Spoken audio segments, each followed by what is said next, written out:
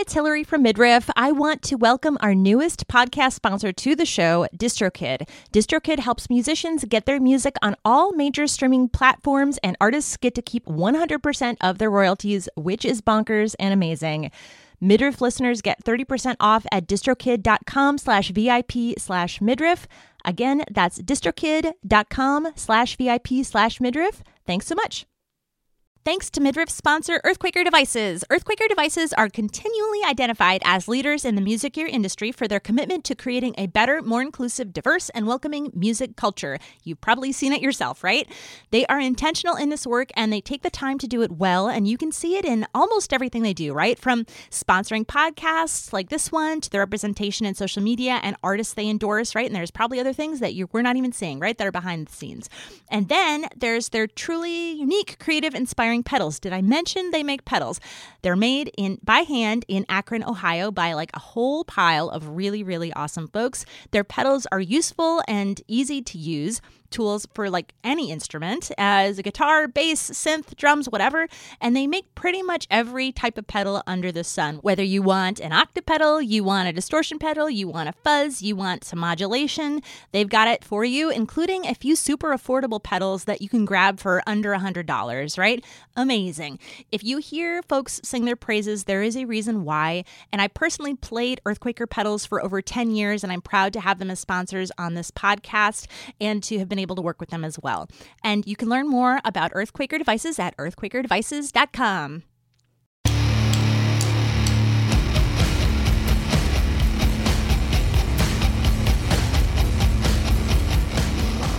Hello and welcome to Midriff, the podcast about gender, music, and music gear. I'm your host, Hillary Jones. So it's a new year and there are going to be a few changes here at Midriff, which is super exciting. So the last episode was a big fun update, which included a live audience. So what else is new, you ask? So I'm excited to share that Midriff has officially joined the Ruinous Podcast Network, and Ruinous is based in Seattle, and they support a ton of cool music-related podcasts like the High Gain Podcast, who were kind enough to have me on as a guest a while back on their episode 172. Tour Stories with Joe Plummer, who plays in the Cold War Kids and previously the Shins and Modest Mouse, a bunch of other folks. And Tomorrow We Die, whose most recent episode featured Lozen, who are one of my all-time favorite two pieces. I'll add a link to Ruinous in the show notes if you want to learn more about that. So, what does this all mean for Midriff? So the biggest major change that's going to happen is that I'm going to be get back to my previous bi-weekly release schedule. It's been too hard with other projects to get episodes out more than once a month over the last year.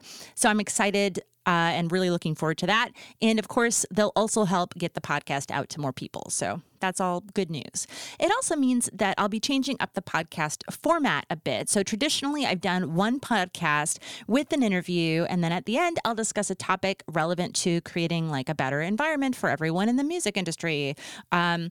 So moving forward, I'm going to separate those two out. So each episode will rotate between an interview and then me discussing a topic. And I'm hoping that this will be a useful shift for folks to have like two shorter episodes on potentially disparate topics rather than one long episode. And there might be a few more shifts as well, but we're going to, just feel that out for now. All right. So today is an interview episode, which is going to feature the very awesome Taylor Ngiri Seaberg. Taylor is from sort of everywhere, and they moved around a bunch as a kid, which we'll talk about a little bit, but are now based in Minneapolis. They happened to be in Mexico during our conversation, which was fun. They are known for their guitar playing, I think, by a lot of folks, but actually play just a wide range of instruments, in addition to singing and rapping, depending on the moment. And they play in the group Black Velvet Punks and do sort of session work or support work with a number of groups in Minneapolis area and beyond. They were also part of Black FM, which was based out of Chicago and featured former Midriff guest Crystal Flowers from episode 47. And we talk about their gear, their writing process, growing up as a military kid, as I mentioned, and how that informed their work, double consciousness, moving to Minneapolis just a few weeks before and a few blocks from the area where George Floyd was killed, and their subsequent work supporting and organizing in the community. I think you're going to get a lot out of this conversation for sure. Before that, let's give a shout out to this episode's sponsors. So first up is Earthquaker Devices. Earthquaker has continued to share some sweet, sweet Life Pedal content, and I shared a Life Pedal video as well, though mine was an earlier version. But regardless, the pedal really is just pretty ripping on guitar and bass and presumably other instruments as well, but I haven't tried that on it. I tried them on yet. Also, the Dave Pajo from Slint and basically every other awesome band had a cool feature recently. Liz Stokes from the Beths had a feature. Kenji Hano, they did a cool feature on Igor Cavalera, who was the drummer from Sepultura, at least that's how I knew him, I had no idea he has this absolutely amazing solo project as well.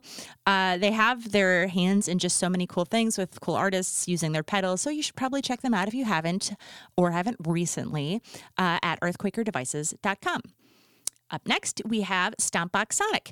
Stompbox Sonic provides musicians with an extensive tonal palette for auditory exploration, specializing in effects pedals. They offer a curated collection of companies large and small, some locally crafted, some assembled from around the world. Adam and Jen have been helping musicians and sound-based artists find their sound since 2009. By working collaboratively through one-on-one consultations, they do more than sell you a pedal. They ignite the creative spark to bring your music to life. They create a comfortable, judgment-free environment for all musicians where sonic experimentation is encouraged. Whether you play guitar, bass, and trumpet to harp, Rhodes, and circuit bent speak and spell, Stompbox Sonic will work with you to find the right effect to fit your budget or your project and your budget. Check out StompboxSonic.com for more. Okay.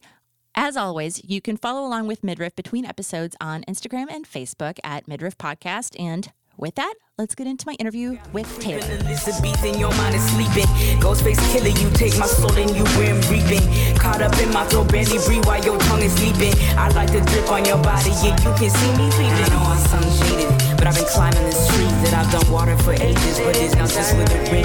Keeping my sanity stable harder than it fucking seems. And when I close my fucking eyes, I still see you in my dreams. Taylor, welcome to Midriff. Thanks for having me. How are you? I'm good. Yeah. On location in Mexico. Yeah, on location. I'm so excited about this. And, you know, a couple notes real quick before we get going. This is our first time doing video podcast, which is very exciting. So hopefully we'll have some video available for folks, or at least snippets of it. So that's cool. Exciting for me. I hope exciting for you as well, Taylor. Yeah, absolutely. I can see the enthusiasm in your eyes. You're glowing. It's because of the 70-degree weather outside. Honestly, yes. That sounds great. The other thing is that we had planned, initially, I had asked you to be part of this panel discussion that we're going to be doing in Minneapolis, but you're like, oops, sorry, I'm going to be in Mexico. So I'm glad that you agreed to join me, even though you couldn't be there. We're having this conversation now, which is awesome. So thank you so much for joining me. Oh, no, I just said I definitely wanted to be a part. And yeah, I'm sorry I couldn't do the physical. I love Kata's Records and Coffee, too. It's one of my favorite spots. And the owners are really good friends with my friends Mona and Jesse, who run it's a restaurant called the Angry Line Cook. So yeah, that whole area of St. Paul, I'm like, fans. Nice. Cool. Well, I'm glad this worked out. I'm very excited. And I'm excited for you to be in Mexico in 70 degrees. So let's get started. For folks that might, for some reason, not know who you are, might not be aware of all that is Taylor, can you share your name, your pronouns, a little bit about yourself and your background with music? Yeah, my name is Taylor Ngiri Seaberg. I gigged around the cities for 6 years as Seaberg. That's my adopted dad's last name, and that was also my band name for a big chunk of, I went by that moniker. And then Ngiri is my Kenyan last name, so I'm third generation. My maternal grandfather is from Nairobi. So I've kind of been incorporating both elements of, my heritage into my artistry. And I use they, them pronouns. I'm a Black, trans, gender non-binary musician. And I got started because my mom was a piano player who went to Juilliard, and she taught me how to play when I was 4. So music's been really important to her. She really wanted to integrate it into my family life, so all my siblings know music. And she just gave me an appreciation for it at a young age. That's amazing. So So she went to Juilliard. What was her background then? She is a singer. Like she's been anywhere from a mezzo-soprano opera singer to being a choir director when I was in church growing up. She's been in theater. She's done theater directing and theater like writing and things like that also for scripts and for plays. So she's just kind of like very well versed. She's musically trained, classically trained. And so she wanted all of us to know that and have that skill set when we were little. Were you into it when you were little, or were you like not into it? Like, or were you like immediately you're like, yes, this is for me? What was the situation? So I was never into practicing. I remember like being that kid that like when other people were out, like, playing in the street and like getting to do the things that they wanted to do, I had to be the one who's like, no, I have to stay inside and I have to practice, And I never really liked it when I was a kid, but then the older I got, the more of an appreciation I got for it, because then I started doing talent shows when I was in middle school. When I started doing talent shows and I started winning talent shows with my older brother, that's when I was like, oh, like I really like music. And it became like an outlet and a journal for my emotions. So music ended up being an extremely important part of my life. So, yeah, I feel like that can go a number of different directions for folks sometimes, right? Where they're either like, my parents made me do it and then I hated it. And then other people are like, I'm so glad that I had this. And now it's obviously like something that I'm integrating into everything that I'm doing every day as a musician. Yeah. So, and you started with piano, yes? Yes, I started with piano and then I played flute when I was 8 years old until like 8th grade, and then so 3rd grade to 8th grade, and then I picked up the guitar, and then I played the bass at some point because I played it for Gospel Baptist Church, and yeah, those are kind of the instruments that I've been like waffling between. Is like those 4. Do you bring the flute in? I saw that you play a bunch of instruments, and you sing and you rap, and so. Does the flute come back in sometimes or no? I put it down for like many years, but then recently, when I moved to Chicago, I played on my friend Naja's record that she had done through residency through this company called Elastic Arts. And so I was working with this artist named Jana, and I ended up playing the flute for some of her record, which is the first time I picked it up in years. I had to like relearn the embouchure and the chromatic scale and all that stuff. Oh yeah. But then, so I haven't actually incorporated it in a lot of my own music, but I was a session player on someone's album in Chicago. So now I'm kind of like, oh yeah, I should like bring this back because it's something that I've been playing since I was 8. So yeah. I feel like there's an opportunity to really get like wild with like if you had like a mic and like with pedals with the flute could be super fun. Definitely. Yeah. Even if it's just a studio thing, like I feel like the opportunity is there. Hey, this year, new year, new opportunities. You know what? 2023. Watch out. I'm not gonna be anywhere close to Lizzo level, but I'll be somewhere up there. So you started when you were 14. What was your first guitar? My first guitar.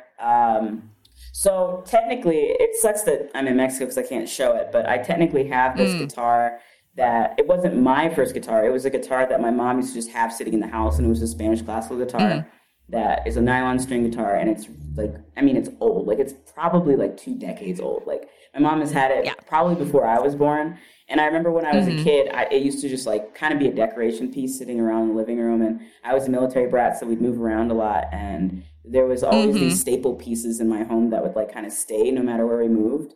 And one of those was a mandolin, and one of those was the Spanish classical guitar. So when I was 14, I remember like I'd never touched it for some reason until I was like 14, I was like a freshman in high school, and then all of a sudden I was like, oh, I think I want to play. And then when I wanted to take it seriously and I started taking classes, and my mom signed me up to like play with this professional classical guitarist, so I started playing flamenco music. And Spanish flamenco music was what I started off playing, what I got into for many years. And then I think I shared guitars with my older brother because, I came from a family of hand-me-downs where it's like, I shared his like Washburn like electric acoustic guitar, but my first electric guitar that I ever got was a Epiphone SG. It was like this kind of heavy metal looking model guitar, and the model was Emily the Strange, which is like this this emo comic book. Yeah. Yeah, so it was like a very in the cut niche, like emo. Wait, there was a model. There was a Epiphone SG Emily the Strange model guitar that I bought, that my mom bought me when I was like 15 years old. You know, like it was super sick. I bet that's worth money now. Honestly, that's probably some like weird collector thing. Well, my mom got mad because I sold it. Like I sold it, like maybe like when I was 23, and she was so heartbroken.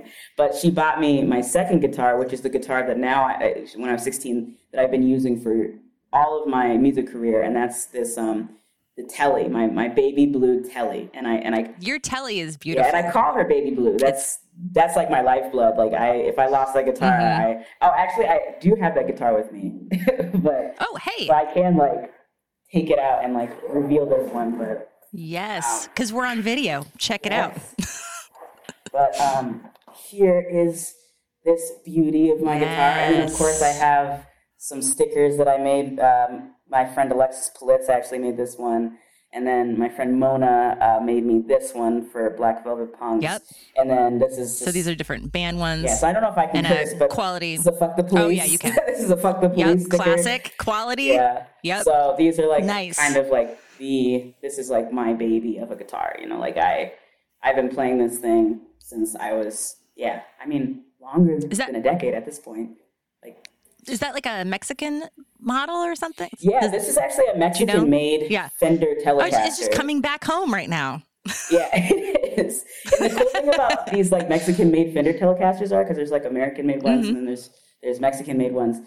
The models are all slightly different, and they're all unique. They're not one is really the same. The parts are even different. So like even just like they don't even make this type of model anymore of guitar. So even just knowing that like I have this specific type of Fender Telecaster that like no one else has. And then I went to Vig's Guitars in St. Paul, which is like my favorite guitar shop. I love them so much. They're co-owners or a couple. They're a married couple. They're amazing. And they're also artists. And so they put in like these also like they were single coil, but now they're like single coil humbuckers. Huh. So it kind of cut out a lot of the buzz but kept the bite. Yeah. Kind of like in punk music for playing it, but kept like the warmth that you can incorporate in jazz music. So that's why I really like this and fuck with this guitar. Flexible. It's my favorite. Do you tend to like favor particular pickups, or does it depend on what you're playing? For the pickups, it does depend on what I'm playing. Like I can like humbucker pickups, but there's also like on that particular guitar. Do you do you stay with the bridge pickup or the neck pickup more? It really depends. I feel like when I'm doing jazz, it's the bridge pickup. When I'm doing like more gritty punk or metal, it's it might be the neck pickup. But I like experimenting with things and experimenting with the sounds. I think this guitar is one of the warmest tones, and when you play it, because of the neck, it feels like you're just like, everyone that plays this guitar tells me it's like floating. Your fingers are floating on a cloud. Wow. Like it's so nice and smooth and just feels good to play. Awesome. Yeah. I feel like I've played that, like a similar model to that before, and the neck is just like so comfy. It's great. And my mom bought me that because she was like, she was putting on this play at our church called Godspell, and Godspell is Stephen Schwartz, the same person who made the music for Wicked, made the music for Godspell. So she was like, I need a guitarist, and she bribed me essentially. She was like, I'll buy you a new guitar if you learn all the music. And so I did, and then I got this guitar, and this guitar has been, and I've paid like $10,000 guitars, and this is a $500 guitar, and it's still my baby. It's still been like probably the best guitar I've played. That's amazing. I love having that connection too. Knowing that you're like, mom got it for you and all of that. You spent a lot of quality time together. Yes. I try to hang on to my instruments. Like, when I have them, they stick around for like a long time. After this, I'm 1000% looking up that Emily the Strange guitar though, because you have to. Have you seen the prices on those Hello Kitty Squires? Yeah. In my mind, and it's a similar. Too. I know. In my mind, it's just like a similar thing, but I didn't even know that existed. So now I just have some curiosity. I'm gonna look it up. It's great. I'm glad you know who Emily the Strange is, because I feel like it's like an emo Daria. Like that's how I explain that comic. 100%. Yes. And I was like so into it as a kid because I was just like dark and emo. And yeah, totally. Emo Daria. That's perfect. As far as like amps and pedals and stuff, other gear that you are using now, what are you into? So the weird thing is I'm not super, like, I don't have like a specific amp that I'm like die hard sold on. When I play in Minnesota, I tend to I bought this amp that's a Fender Mustang GTX, so it's it's a digital amp. I'm not a huge fan of digital, and the reason why is because I like the analog feel. I like the fact that, like, if I want to go in and change something, like, the cool thing about the Fender Mustang GTX is it has over like 150 different effects programmed into it. So instead of having a pedal board, my whole thing is I don't want to like detract from the performance, so I don't want to be like sitting fiddling with knobs and stuff. And that's like, I've been somebody who actually like hasn't played with pedals most of my career, even though I do a lot of psychedelic rock music. You know, like, I use a lot of other extraneous like elements and sounds and feedback and frequencies to like emulate those sounds. But lately I've been getting more into pedals, and so the Fender Mustang GTX was like a nice kind of like segue, because I didn't have to like carry around a huge pedal board, but I could like program. And the cool thing is that there's an app that you can buy on your phone. It's called like Fender Tone or something. And it's Bluetooth, so you Bluetooth connect it, and you can actually like go in and change all the presets. So, and it does come with like a little pedal board, so it's like about this big. And then you can program 5 effects at a time that you can alternate between. So I normally have like, within that I have like, my classic delay. I use delay, distortion. I have like an octavizer or an octave. So it's like, it gives me like that nice like dual tone of like, it's like I'm playing a bass and a guitar. Do you at the go same higher time. or you go lower? Yeah. Yeah, I go lower. I love like creating these lowers, especially with like heavy metal music, like that nice little jam, get that lower. Yeah, that nice chunky like distortion that's like lower end. And then I think I have one more thing. I always forget. Those tend to be like the main effects that I use. Right. And I feel like when I've used those, I'm like, the technology, and it's not like brand new technology at this point, but like the fact that it can have all of those different like sounds in one spot is still, to me, sort of magical. I get overwhelmed sometimes when there's that many options. But I think that like it does allow, especially as you're saying, like if you're like, I want to get into trying all these different sounds, like how do I do that? Like I feel like that makes a lot of sense as like a way to sort of be like, okay, I have all of this stuff here. I can see what I like the best, and then kind of like hone it in from there, which is cool. And then I can see what I want to buy from there, because like I know, for instance, like I feel like there's like this Canyon delay. Oh yeah, like that feels like the guitar effect pedal that I've seen so many guitarists have, and every time I play with it, I'm like, this is an amazing effect pedal. Like, it can do so much. It really can. It really can. And so like, and I love like Pog stuff too, like like octave synthesizer stuff. But yeah, the reason why I haven't got into it is because when I first started, I was so broke, and each pedal was like $100. Totally. So I was like, I'm not gonna like spend a ton of money on this. So I would use little cheats. And one of my cheats was when I first started playing guitar in the Minnesota music scene, I had a Boss RC300. So it was a loop station pedal. Yep. And this loop station pedal is what I use to live loop, guitar, keys, bass, and vocals. And I did beatboxing and stuff with it. So that pedal, all my tech is like a decade old at least, I got that when I was 19, so that's literally a decade old. But it's just like cool to like see how it's held up. Like Boss gear is so sturdy. It's gonna live forever. It's gonna outlive all of us. We're gonna be dead, and Boss is still gonna be. You want that DS1? It's gonna work forever. You're fine. DS1 is. I saw a video of you playing the looper, and I was going to ask about that as far as like, is that something that you use in a full band context, or do you hook all of your stuff up, like your guitar and your keyboard, your like synth or whatever, and your vocals through there? I used to. So like, I actually would have like 2 separate inputs. So like, I'd have like an input, like I would plug the loop station into a DI straight into the mixing board, and then I would have like an amp on the side, because like I still like the tone of the amp, because that's the thing, like the sound is really dry when you're doing it just like straight out of an effect. Right. Eventually I'd like to try Helix, like a Line 6 Helix, but also when you talk about things being overwhelming, that's why I'm like, oh my God. Yeah. I try to simplify my setup. Like, okay, how many tones do I really use? And like, but I want to get experimental, and that's what I'm doing more experimental, and that's what I'm doing this year more. I used to play with the band, and then I kind of like stopped for a little bit because syncing it up sometimes was hard. Like the way that me and my old drummer used to do it was he would have like a Roland drum sampling pad, and we would connect it through Boss. And the cool thing about it is it auto quantizes when you hook up that two stuff effects still together. Boggles my mind. Yeah, like the clock. Is it like a clock in or something? I don't like understand it. Yeah. So the drummer would play with like a click in their ear, and then like it would sync. The click would sync to the Boss 300, and then so if I played something, he'd be able to hear it directly in his ear. Yeah.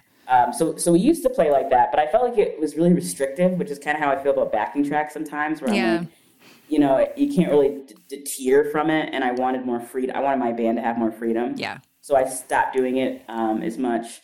And then most recently, I played a gig that was sponsored by the University of Minnesota in December 14th at Hook and Ladder Theater, and I played my first solo set in the years. And cool. It was cool to see that like hold up. So I did like some live looping of like guitar and keys and so to me like using that I know there are bands that do it in like with a full band kind of thing, which to me just feels like so stressful. I think doing it for a solo thing, even a solo thing feels stressful, but at least I'm like, okay, but it's just me and I'm only in charge of my things. You're like, you know what I mean? Yeah. But that's impressive, but it's nice that you're able to like have that tool to put that stuff together. Ugh. Yeah, it's a lot of pieces, and that's why I was like, I already have to stress and worry about the set list and like everything else. Like, and so this kind of gets to my next question, because like you have so many different projects it seems like you're involved in. I mean, I don't know how many you're involved in at this exact moment, but like, I feel like I'd be curious what your songwriting process looks like how that differs depending on the project that you're working on. Yeah. So my current project, like I finally, because I do session work. So the thing that a lot of people like, I feel like may or may not know about me is like I prioritize session work. Probably the equivalent that I do like performing my own music. Oh, cool. I love performing other people's music. I love like I've been a part of so many like bands throughout the years and like hopped on. I got to play First Avenue Main Room because I was playing guitar for Southside Desire for Marvel. And Ike Riley Assassination, I think, was headlining that show. And so like things like that, like I played on her set and I learned all of her music. And this is right after her husband Trevor died. And Trevor had been a sound tech for my band for years. So I was like, of course, like anything you need, like I'll be a part of this band project. Totally. For this show. But then in other aspects, like, so my main gigging band is Black Velvet Punks, and it was previously called Seaberg, and then it was called Seaberg and the Black Velvet Punks. And now it's just Black Velvet Punks, and it's an all-black punk rock, hip-hop, jazz fusion band with me, my drummer Travion Dunlap, and my bassist Roderick Glasper. And so for the last 4 years, we've played Minnesota State Fair, we played Walker Terrace Thursdays, Midwest Music Fest. We've played like all over, and I really love them, and they're like pretty much my blood, sweat, and tears has gone into that band, so I really love them. Has the songwriting process changed as it's gone from in these different name iterations? Because it seems like is it representing something slightly different? I think it definitely has changed. Like when I was in Chicago, I was playing with this group called Black FM, which was essentially it was an iteration of Black Velvet Punks, but it was, instead of being with men, it was with all Black femme and trans people. Mm-hmm. So when I was making music with them, I was doing a lot of the same music I was doing with Black Velvet Punks, but then I realized, oh wait, this isn't the same vibe. This isn't the same sort of chemistry and iteration of people. Like, we need to be creating something new and creating something different with us. So I think Black Velvet Punks is very much my baby. So Travion and Rod, like, they let me take full agency over the songwriting. Yeah. And this year is getting them more involved and more included in the songwriting process. And Black FM was more like collaborative, creative songwriting. But it's also really hard because I think sometimes like you get in a room and you like want to have an idea, but it's like, because some people, I get together in a room and like I have my friend Eric, for instance, Eric Novatic, their name is Dissonant Dessert, and they play 14 different instruments, and every time we jam, we come up with a song. It's like that, like quick and instantaneous. And so me and Eric have been on a lot of projects together too, just because anytime we get in a room, we could just make something. And that's the song like Lonely Mona that I like had shared through email, is like, that's the song that like, we just like went into the studio in one day and like made that song. Kaboom. So, but like in the instance of like Black FM, I was like, oh, we have to be more intentional about how we're like getting together and like incorporating other people's ideas and doing these different things. Yep. And so, certain projects, I want to lean more on the collaborative side. I think it's taken me a long curve in evolution to like be like, how do I do that? Right. How do I make it work? How do I not be like, it's all about me? You know? Yeah. I mean, obviously, you're making cool stuff, so whatever you're doing is great. But like, I mean, I feel like oftentimes when I'm doing these interviews and I get to do the research beforehand, it's so exciting because I'm just like, look at all this different stuff that you're doing. Like you're doing like so many different projects and so many different instruments and singing and rapping and playing guitar and shredding and like the songwriting itself but cross genre. Like it's very impressive to see all of that come together and for you to be able to create all of that. And so that's why I'm like thinking about like what that, like even for you writing, is it like a thing where you're starting with guitar or you're starting with like synth or keys or like lyrics, or how does that usually shape up when you're writing that process go?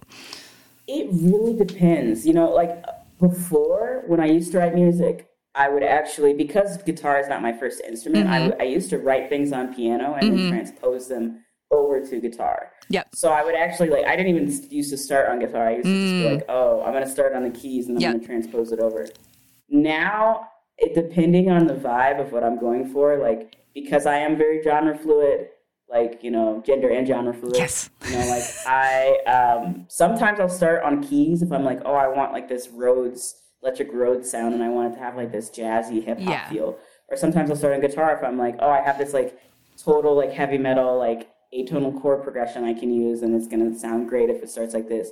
And sometimes I do things on bass because I actually have started a lot of things on bass because I want the rhythm and drum section to be like really, I believe that the foundation of that is the most important to the song being good is it have a really good rhythm section.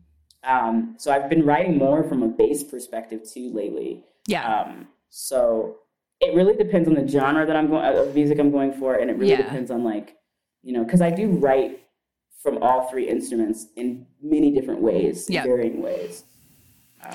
Yeah, that's helpful. I was just like, it occurred to me in seeing the range of different things that you're doing, like what that process might look like, or where, is it like, maybe you're just like, you happen to be playing piano that day and this thing came to you, or you happen to play guitar, or you're like, I have a feeling that I want to write this song. It's like, whatever, like really like groove heavy or something like, you know what I mean? So, but that's helpful.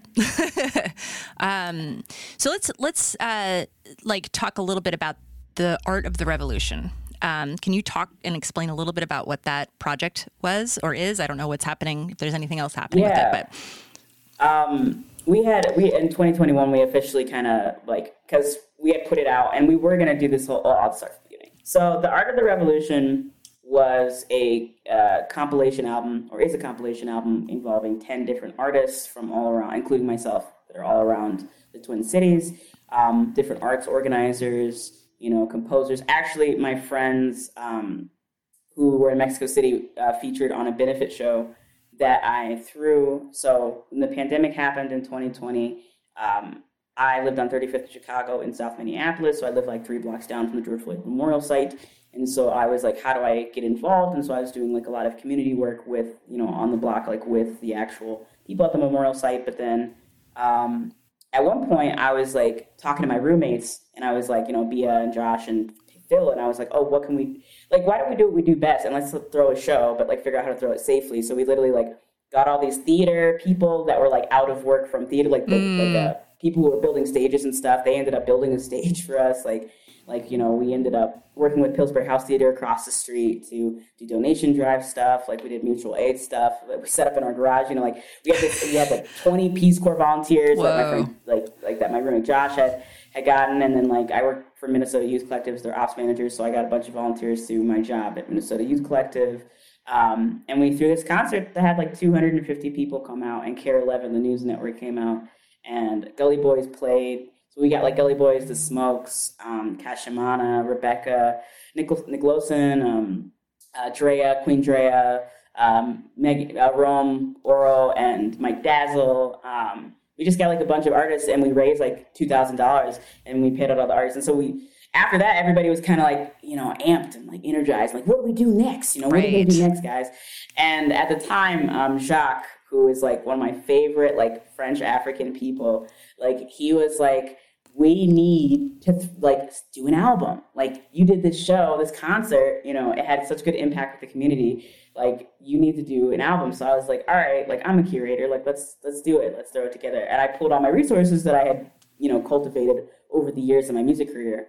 So, you know, I talked to Andrea Swinson before Andrea Swinson left NPR. And I was like, hey, like I would really like to feature the artist's songs on here and do an interview. And so I worked with Nathaniel Nelson, who I now currently am working with Midwest Music Fest.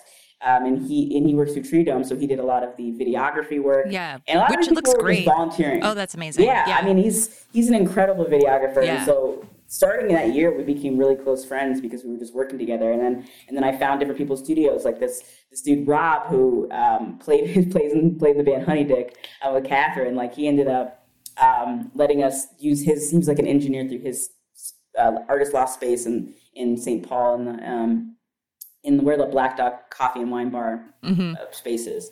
And then like another person let us use their studio. And so we had like literally like people, like it was like as a full community effort. Like we pulled in photographers and videographers, and I was doing about videography and photography, and Maggie Nelson's partner was doing graphic design for the logo and stuff. And so there was just like a lot of like pooled effort.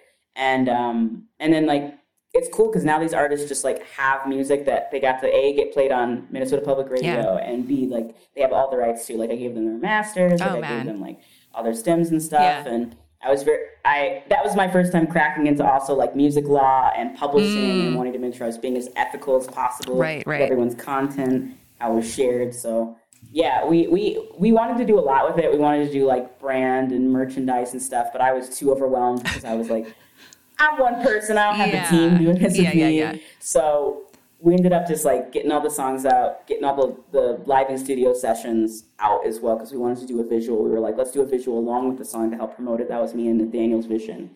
And then we did an interview with Andrea Swinson. I think it was like, and I asked some of the artists to feature. I said, anyone who wants to come on? So it was like me, Nathaniel. I think it was Drea was on that one. Cash. We did a couple with a couple of different news networks, so I forget exactly who was on which one. The video I will share when the podcast comes out on my Instagram, because it's just cool, like because it's basically like your friend came in and just like you had all the video of everything of the actual recording happening in the studio. The quality is really good. So everybody has all that. And it's like also featuring these artists who like are, you know, getting this platform, so it's awesome that you're able to put that all together and then also have it for like a good cause. So it's like a good cause on multiple levels, basically. Like I was able to bring the community together. Yeah. It just seems like a great project. Yeah. And everybody's songs were reflective of how it was political commentary and social commentary and how they felt about the murder of George Floyd and police brutality in the Twin Cities and police reform work and agency, you know, being a black-bodied person in Minnesota. So there was like a lot of like cool commentary that different artists were doing and the lyrics that they were coming up with, and totally, you know, it was really cool. Yeah, well, that's awesome. I'm hopefully people will check it out, do a little research, and I'll have links for that as well. All right, I want to take a minute to shout out a few more of this episode's awesome sponsors. First, Holcomb Guitars. Nick Holcomb builds beautiful custom guitars to your specifications and has a mobile guitar setup as well. And that means he will come to you at your home or work or wherever you want in Rhode Island or Massachusetts, either fixing your guitar on site or picking it up and dropping it off when he's done. Who does that? No one. No one does that. No one except Nick.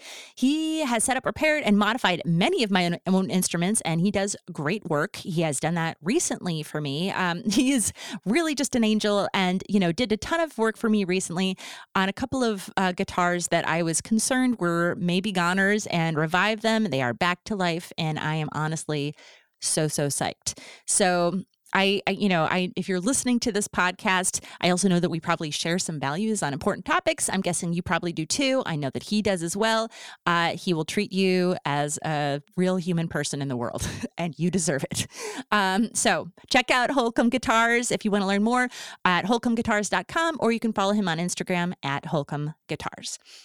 And then we have Demonic Machines. Demonic Machines is a new sponsor that is LGBTQ plus owned and operated, making small batch handmade pedals in San Diego, California.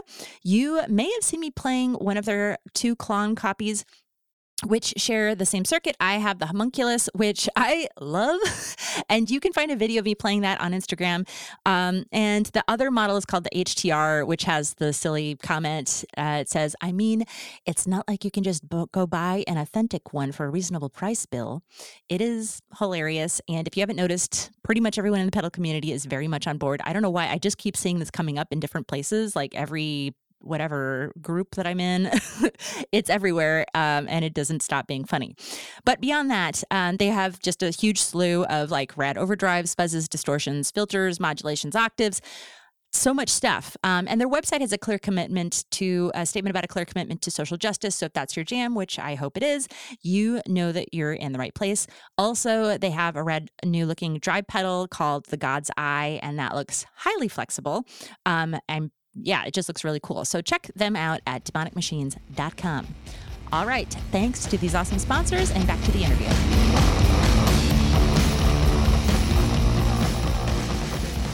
I want to switch gears a little bit and talk a little bit about like your own experiences. So obviously a lot of your own experiences are represented in the work that you're doing musically. I want to know what your experiences have been around gender, around all of your identities and gear. Can you talk a little bit about that? Like how that's shown up for you? Could be like at a retail space, it could be at a show, like whatever, however you want to interpret that recording. How is gear intersected with your identities?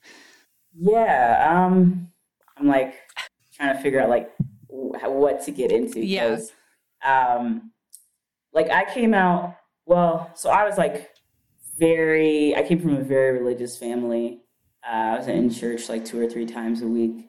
And I also lived on a military base my whole life, or military bases my whole life in 5 different countries. So I kind of like had a lot of, because of the military and don't ask, don't tell being a thing and it not getting repealed until 2012, I had like double this kind of like, I had like a lot of internalized transphobia and homophobia that I had to like unlearn, and really didn't until college, because I just didn't see people that were like trans or queer. And when I did, it was always like this like taboo, kind of like wrong thing. Right.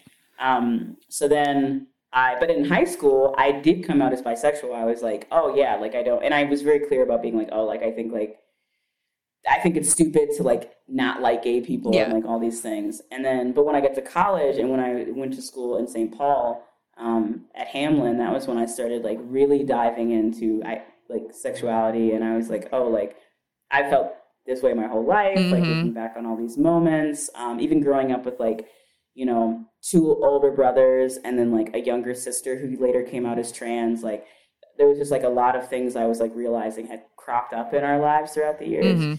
But when I was 23, that was when I officially came out as trans. That's when I was like, yeah, like, but when I was in college, I cut my hair. I used to have really long hair, like down to here. And somebody was like, oh, are you transitioning to be a man? And I was like, well, no, because I don't really like feel that way, but like I don't feel like a woman either. And then somebody said, oh, that's gender non-binary. And I was like, word? Like that's the thing? Like I didn't even know that was the thing you could identify as.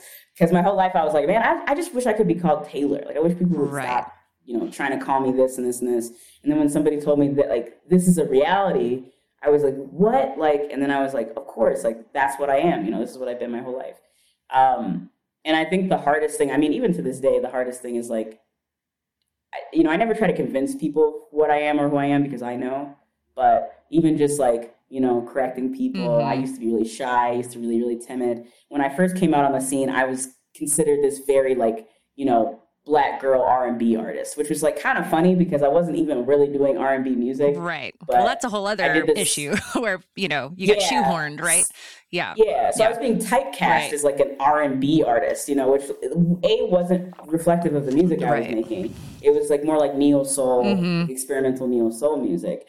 But I was being typecast as like a Black woman R&B singer. And I was kind of letting it happen at first because, I had this song called I Don't Know that I did with Toki Wright. Toki Wright produced it, and then it got put on Minnesota Public Radio, and Chastity Brown had asked me to open up for her Silhouette of Sirens album release show at Fitzgerald Theater, this sold-out show. That was like my first show when I was 23. That was like wow, like I'm performing in front of 1,200 people in a sold out theater. You know, like I was like freaking out. I was like, this is a real thing right now. And so when that happened, I was like, oh, like, you know, I didn't really have very much control over my image because I was just trying to, I was just trying to like get have out exposure, there. You know, and that, yeah. Yeah.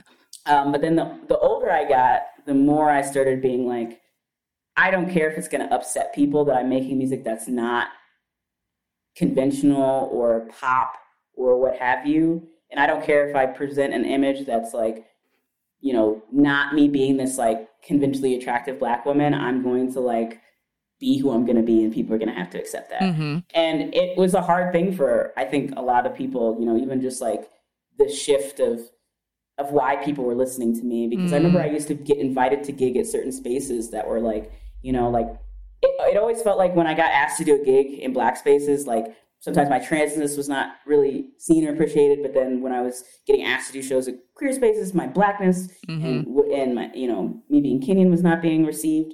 So I was always in this constant liminal space of like, no one's completely really accepting and embracing who I am. Right. But like also I'm just doing me and being authentic about it. So like that's what kept getting me put into spaces, was just like, I'm just going to do me and, you know, what have you. But I would love to marry, when I moved to Chicago, that's when I married kind of the two worlds, because that's when like I was getting into like seeing more alt Black people. Like that's when Chicago is really when I started seeing more like Black goths, Black emo kids, Black punk heads, Black metal heads, because I wasn't seeing as much of that in Minnesota. When I did, it wasn't really embraced. Like people were like, kind of like, you know, like there's certain niches in Minnesota. And if you're not in one of those niches, people are just kind of like, you know, your music's cool, but we don't really know what to do with it. Where do we put you? And, yeah. And in Chicago, there was like more like room for me to be experimental.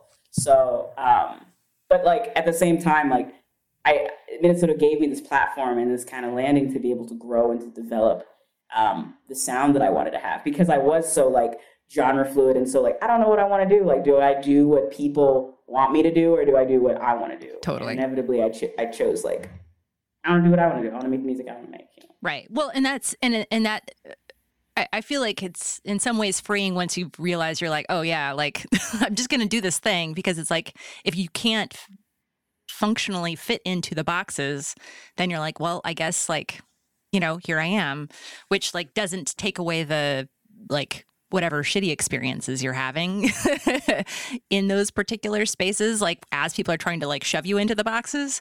But I think like it seems like, on at least the way that you've landed, where you're able to do all these different things that you know, that seem true to you, like that feels like people are picking up on that in a positive way. And obviously it's like you're doing a lot of cool stuff, so it seems to be working out as far as that's concerned.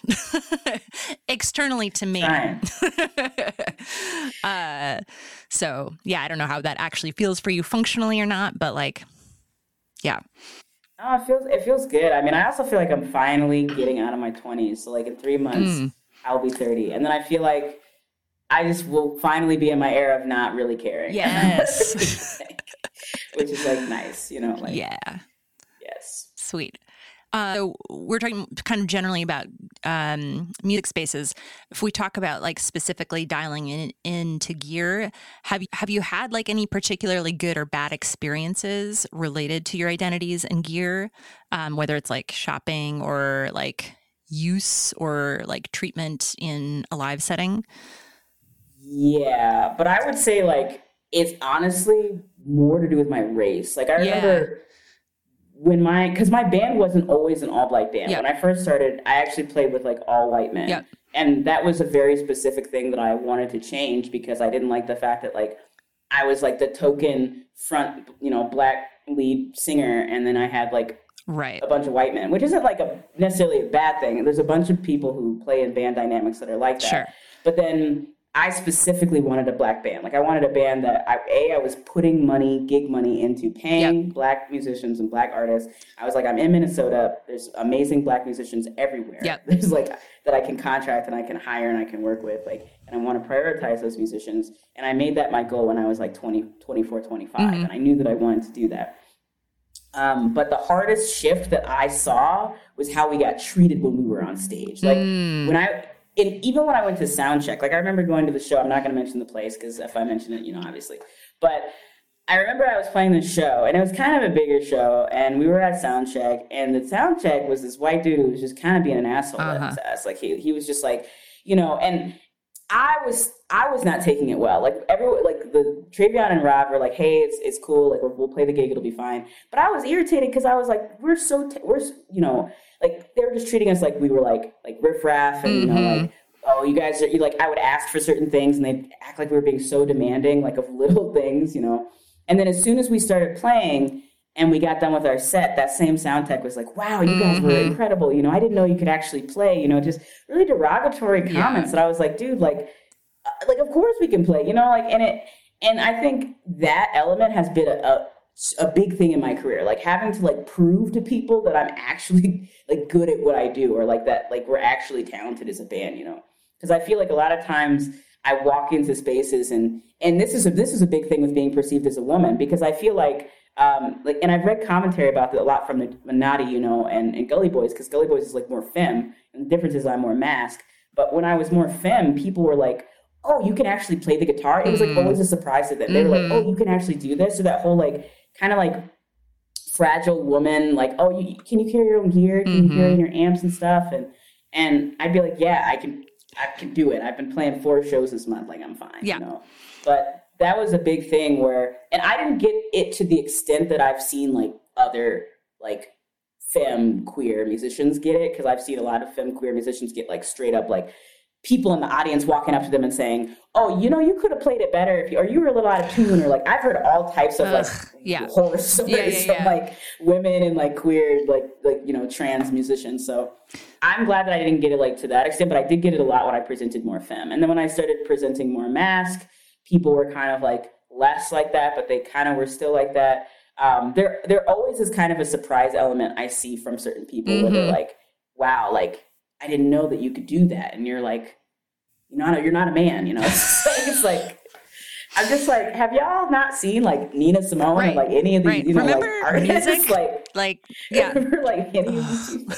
Yes. So sometimes it's like, I've experienced that a lot where I'm like, I feel like I have to like, but once again, it's like just kind of keeping my own energy and like not letting it get to me and just doing my own thing, watching people be shocked for their own, because it's never a reflection of me. It's always a reflection of other people. Totally. And that's what I try to keep in my head. It's like, it never has to do with you. It has to do with other people's perceptions of you. And that's their thing. Yeah. So I had to deal with that a lot. I had to deal with that a lot from a racial perspective, from a gender perspective, and from a racial gender perspective. And so, yeah. But now I like it because now people ask me to be featured on guitar showcases and they think of me. And I like that because I'm like, cool, people actually like consider me to play guitar. But a lot of people who consider me to play guitar don't know I play like keys or play bass. Right. So even just like trying to let people know I do all these things is like kind of like the hardest thing. But, right. Yeah. It's I think one of the things too, and you've hit on this a little bit already, is like, so because you're obviously non-binary, and because I guess you have this like fluidity with regard to location as well. So there's sort of like that is going on for you. Do you feel like that then plays into this sort of like genre fluidity, as you were saying? Do you see the connection between those things or not? Like the connection between genre fluidity and like location, like where I'm based in? Sort of saying like that because you have personal like fluidity in identity in a lot of ways, both with like where you came from, where your like gender identity is, all of that, because you're experiencing a lot of fluidity with like location and gender. Do you think that is partly why or where your genre fluidity comes from, I guess? Do you see a connection between those? Yeah, for sure. Yeah. I mean, even just the fact that like I started off playing in a different country. Like I started off playing in Italy. So when I was in high school, I was stationed in Friuli Venezia and Aviano, which is an Air Force base in northeastern Italy. And so when I started playing, I played with a Ukrainian guitar teacher. So even just like that background is pure. I know a lot of Balkan music. Like a lot of my music when I first started was even rooted in a lot of Balkan styling because it was from Eastern Europe. And so like a lot of my influence in music was based in like the European location that I was in along with flamenco music, Spanish flamenco music. Yeah. And then I also grew up with a lot of jazz. So when I first started, I was doing a lot of that style of music. And then I kind of got more into doing more hip hop and things like that because I had been doing spoken word. And I was also like, this is when I would in college, I started like more of my friends were listening to Kendrick Lamar and stuff like that. And Kendrick Lamar is like my favorite, probably my icon of all time in terms of his artistry and like how he's like, I'm not a rapper, I'm an artist. Like I think about all sides of like how the music sphere works and building it works. And that's definitely how I like view myself. I'm like, I'm not a rapper, I'm an artist, like I'm not a this, I'm a this, And so like the more that I was living in the United, when I moved to the United States, it was in 2011. And so even just like more of my exposure culturally to being in Minneapolis and being in Chicago has also heavily influenced the way that I've created and generated music.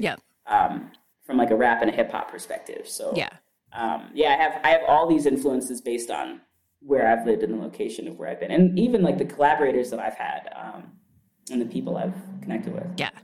Yeah. It was just something that I was thinking about because I think I'd heard you also in another interview say something about like double consciousness with regard to that. And I wasn't sure if that maybe also was connected or played into any of that in your experiences. But I think you've sort of hit on some of that already. So we don't need to get into that unless you have something else to add too. I bet you might. I feel like double content. I have this like whole thing about like what can I actually culturally do? Like even in like wanting to do like I have a lot of Latin jazz like roots because of my guitar playing. But there's certain times where I'm like, do I have a right to play this type of music or like do this certain type of music because it's not culturally where I'm from? And then on the flip side, I want to get more into like Kenyan percussion and East African percussion, and that's something that I've been looking at more because I didn't get a chance to dive into it in my childhood, and so and that feels like very much a part of my heritage because of my grandfather. So I'm just like I have all these like pieces of like how do I appreciate, navigate, stand in culture, and like be and a lot of that is just me like literally working with artists from the place, and that's what I've been trying to do like more and more. It's like, okay, if I want to do this music, I should collaborate with an artist that's from this location. If I want to do this, I should like collaborate with an artist who is a master of this genre, and so because I've been doing that, I've been getting kind of better at, learning and wanting to create. That's awesome. Yeah. It's interesting because obviously I'm sure that those influences are going to be there just because that's where you kind of learned from in the first place. But the awareness around it, I think, is really useful. And then like being able to dig in a little bit more in the areas where you feel like maybe you missed out a little bit, which is cool. All right. So I want to talk a little bit about the connection between music and mental health. Is that something you feel cool talking about? How have you had experiences where like you've seen like mental health be either a challenge or a benefit in different ways to your like writing style or capacity or anything like that, where it's been like either a benefit or a challenge? I'd say like mental health is both. I mean, it is like a challenge and a like an incentive to make music. Because for me, like, I mean, almost all of my music comes from like a point or a place of navigating my trauma, navigating like the things that affect me negatively in the world. My music also comes from a very political place of analyzing the world when I can't like, I mean, in a lot of ways it is like my journal, like a song is my journal. It's like a window into my thoughts. So, music has like, it's kept me afloat in a lot of ways mentally. I would also say on the flip end, like if I'm, I was diagnosed with bipolar disorder when I was 26. So like, there are days where being manic depressive and trying to get out of bed for days, weeks at a time, and even trying to like get myself to practice is like painful and impossible. And so like, even this year, one of the biggest things that I want to do is just get into a routine of being like, even if you're not motivated, create, release a video every Friday, do a live this and engage more, engage more with people and with the audience that follows you and supports you. And so like, that's what I'm trying to get into the habit of doing this year, which is like, even when you're not motivated, just do 30 minutes to an hour of something, just to exercise the muscle. And so that's kind of what I'm trying to get more into doing. But I know that it's been a deterrent for me in the past because, I've had to like kind of navigate my mental health, and I navigate it a lot differently than other people because I'm diagnosed with BPD. So it's like, it's I think I can imagine too, if you're in this thing where you're doing it like regularly every Friday too, then you're getting like a more regular positive feedback too. So it's like that kind of like all kind of reinforces itself a little bit, even if it's hard to do it in the first place, like getting in the habit, making that habit and pushing through, even though it's a challenge, seems like it could be useful. Do you have so I saw that your job is like operations and human resources, right? Yeah, like day job. As far as that's concerned, do you have like things that you would recommend that people in the music industry do? Because obviously, like you're sort of managing some of this yourself in your job, that you would recommend that people integrate into their systems to help support the people that work there, whether it's like a venue talking to their employees or a recording studio or like a pedal manufacturer. Like, how can people create more supportive spaces for folks, in their identities, whatever those might be, the range of that? What kind of recommendations would you give folks to make those spaces better? So I'm extremely blessed because Minnesota Youth Collective, I'm pretty sure, is like no other job I've ever had. I'm pretty sure it's like no other job that even exists in the world right now. The fact that like I'm even able to work remotely and I have like a month paid break from December 16th to January 16th is like wild to me. Minnesota Youth Collective, I was lucky enough to get hired here right when the pandemic hit. So I got hired, and I had like all my gigs got canceled for the year. Like some of them were really big gigs that I was supposed to do First Avenue and stuff. And I just watched, as I was watching all of my artist friends lose gigs and lose money and lose jobs. Like I had this like ops job and the reason why I got the job was because I got it through an agency. Like I had a hard time finding jobs. I graduated from college, but I was like still bartending and doing music, and it was hard for me to get jobs. I was living paycheck to paycheck, sometimes less than that, and gigs and doing session work and pay for play for bands. And then I got this job, and immediately they were like, "Hey, we can be your own therapist." And I was like, "What? Word? Like, we get a therapist? You're gonna pay for the therapist?" It was just like, that was like the biggest thing was like I actually got to have like resources that I'd never had before as like a young Black trans person with mental health things, like even just having access to like a therapist, like having access to like, because, she like our ED was like organizing is a very strenuous, exhaustive, stressful job. And so our company provides therapy to our employees so that y'all can do the work without getting incredibly burnt out. And even that, I was like, that's an incredibly ethical and beautiful thing that like more companies need to integrate and need to do. But, maybe they say they don't have the money, but it's like, I don't think NYC has any more or less money than some of these big corporations that have millions of dollars being funneled through, and they can't even do those things. So, like, I think about it, and my company is, like, the least capitalistic company I've ever seen, like, because I've worked for a lot of corrupt nonprofits. Like, probably every nonprofit I've worked for has actually been pretty corrupt. Like, and it sucks to say that because the work they do and the community engagement they might do might actually be really beautiful and beneficial, and some of the staff that work there might be great, but the infrastructure is half the time terrible than for-profit companies. So even just seeing like Minnesota Youth Collective, like have a therapist for organizers, have 100% covered health insurance, like not having to deduct that from a paycheck, like the fact that we got unionized as an organ in 2-3 months at the end of 2020, like things like that. Like we have an amazing, Black woman ED, like it's just like a lot of things that I'm really appreciative for this company. And like the fact that like I didn't know a lot going into the ops job. I had to learn a lot going in the ops job, and especially about finances and financial accounting. And And I wanted to learn these things because I wanted to eventually, in time, run my own inclusive venue.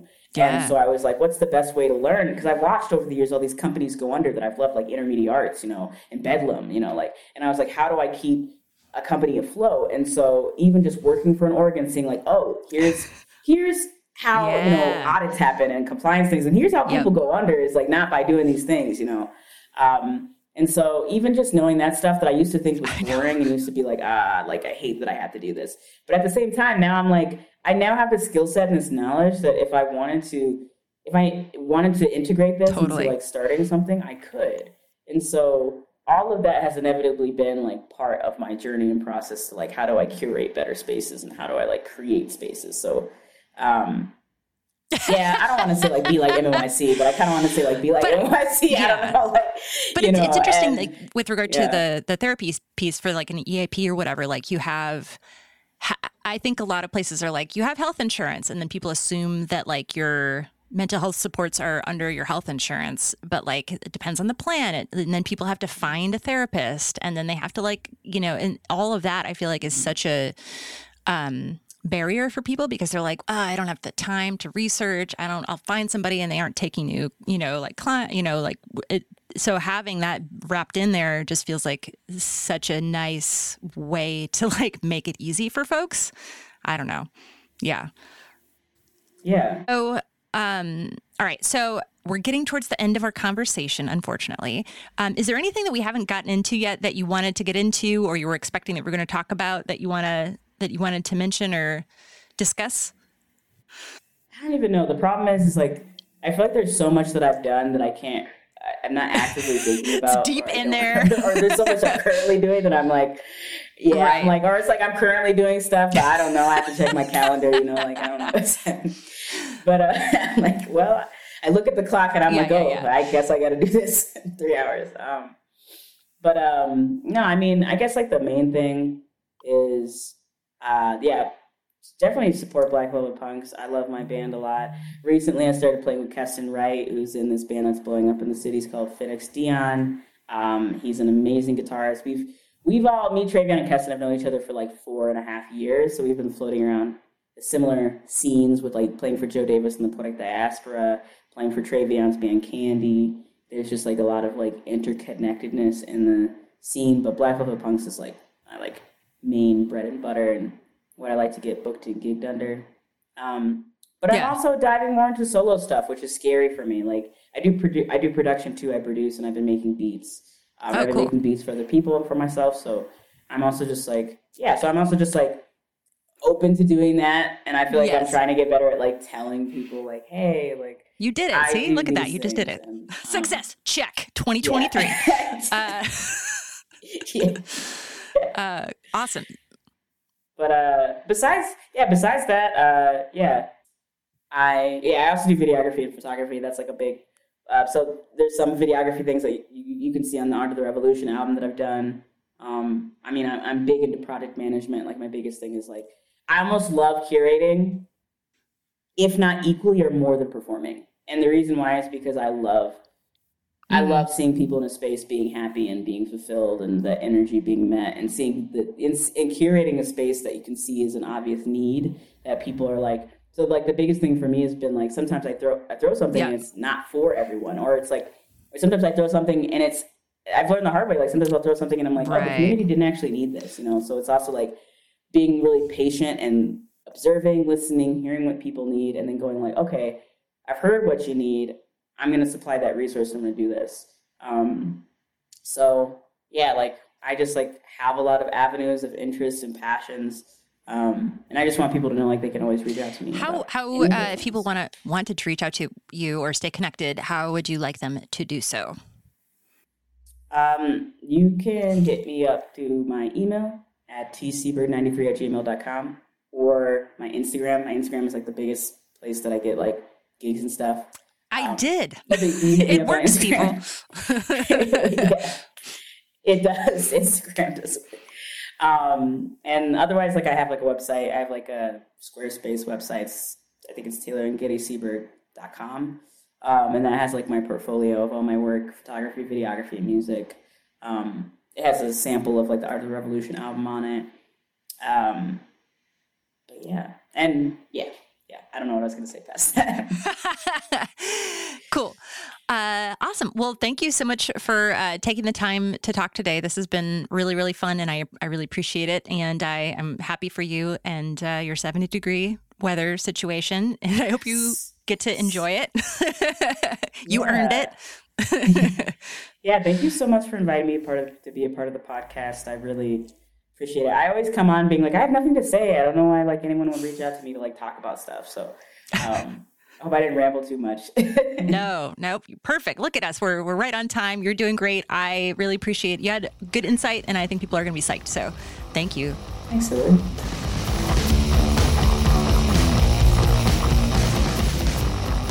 Thanks so much to Taylor for joining me. That was a lot of fun. And of course, you can check out all of Taylor's info in the show notes. If you enjoyed the episode and want to hear more Midriff, please subscribe. And if you want more people to hear it, you can share it or rate and review it on your More Podcast app so that they can hear it too. Thanks for listening.